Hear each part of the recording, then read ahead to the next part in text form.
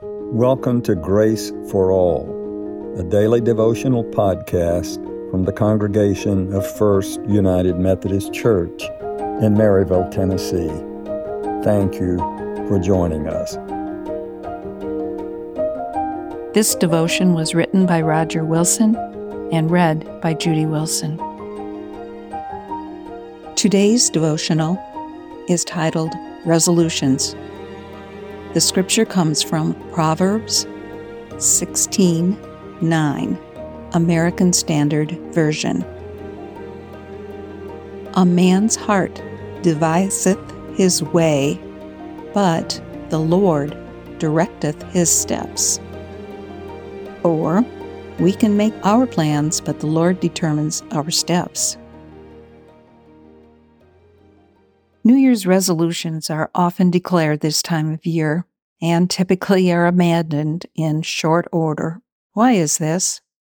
Does this represent a failure on our part? Is a resolution a promise? And if so, to whom is it made?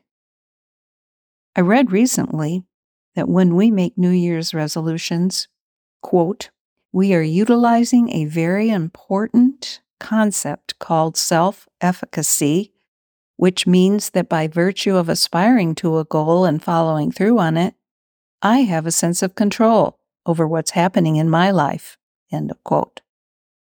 An analysis of this provides at least a partial answer to why we often fail to keep our resolutions.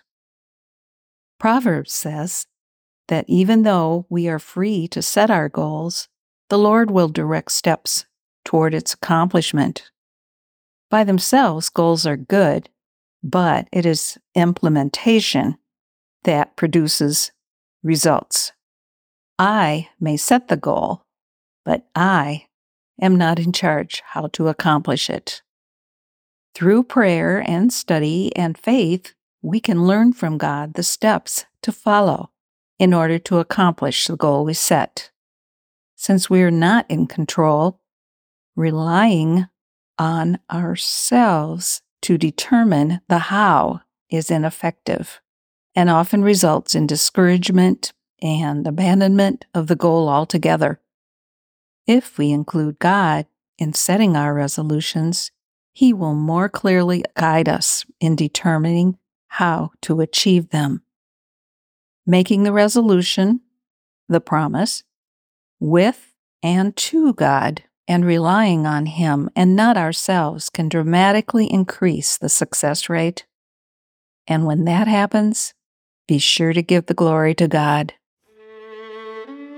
Father, we thank You for giving us latitude to make choices in our lives.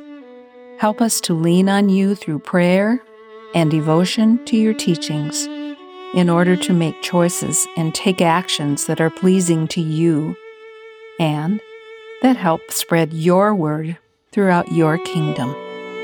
Amen.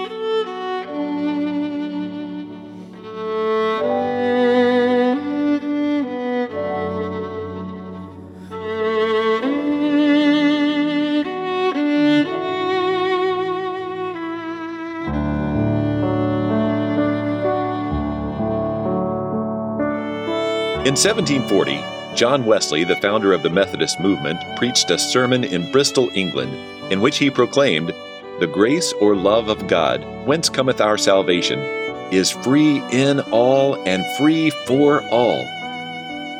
283 years later, we're humbled to proclaim that message through this Grace for All podcast.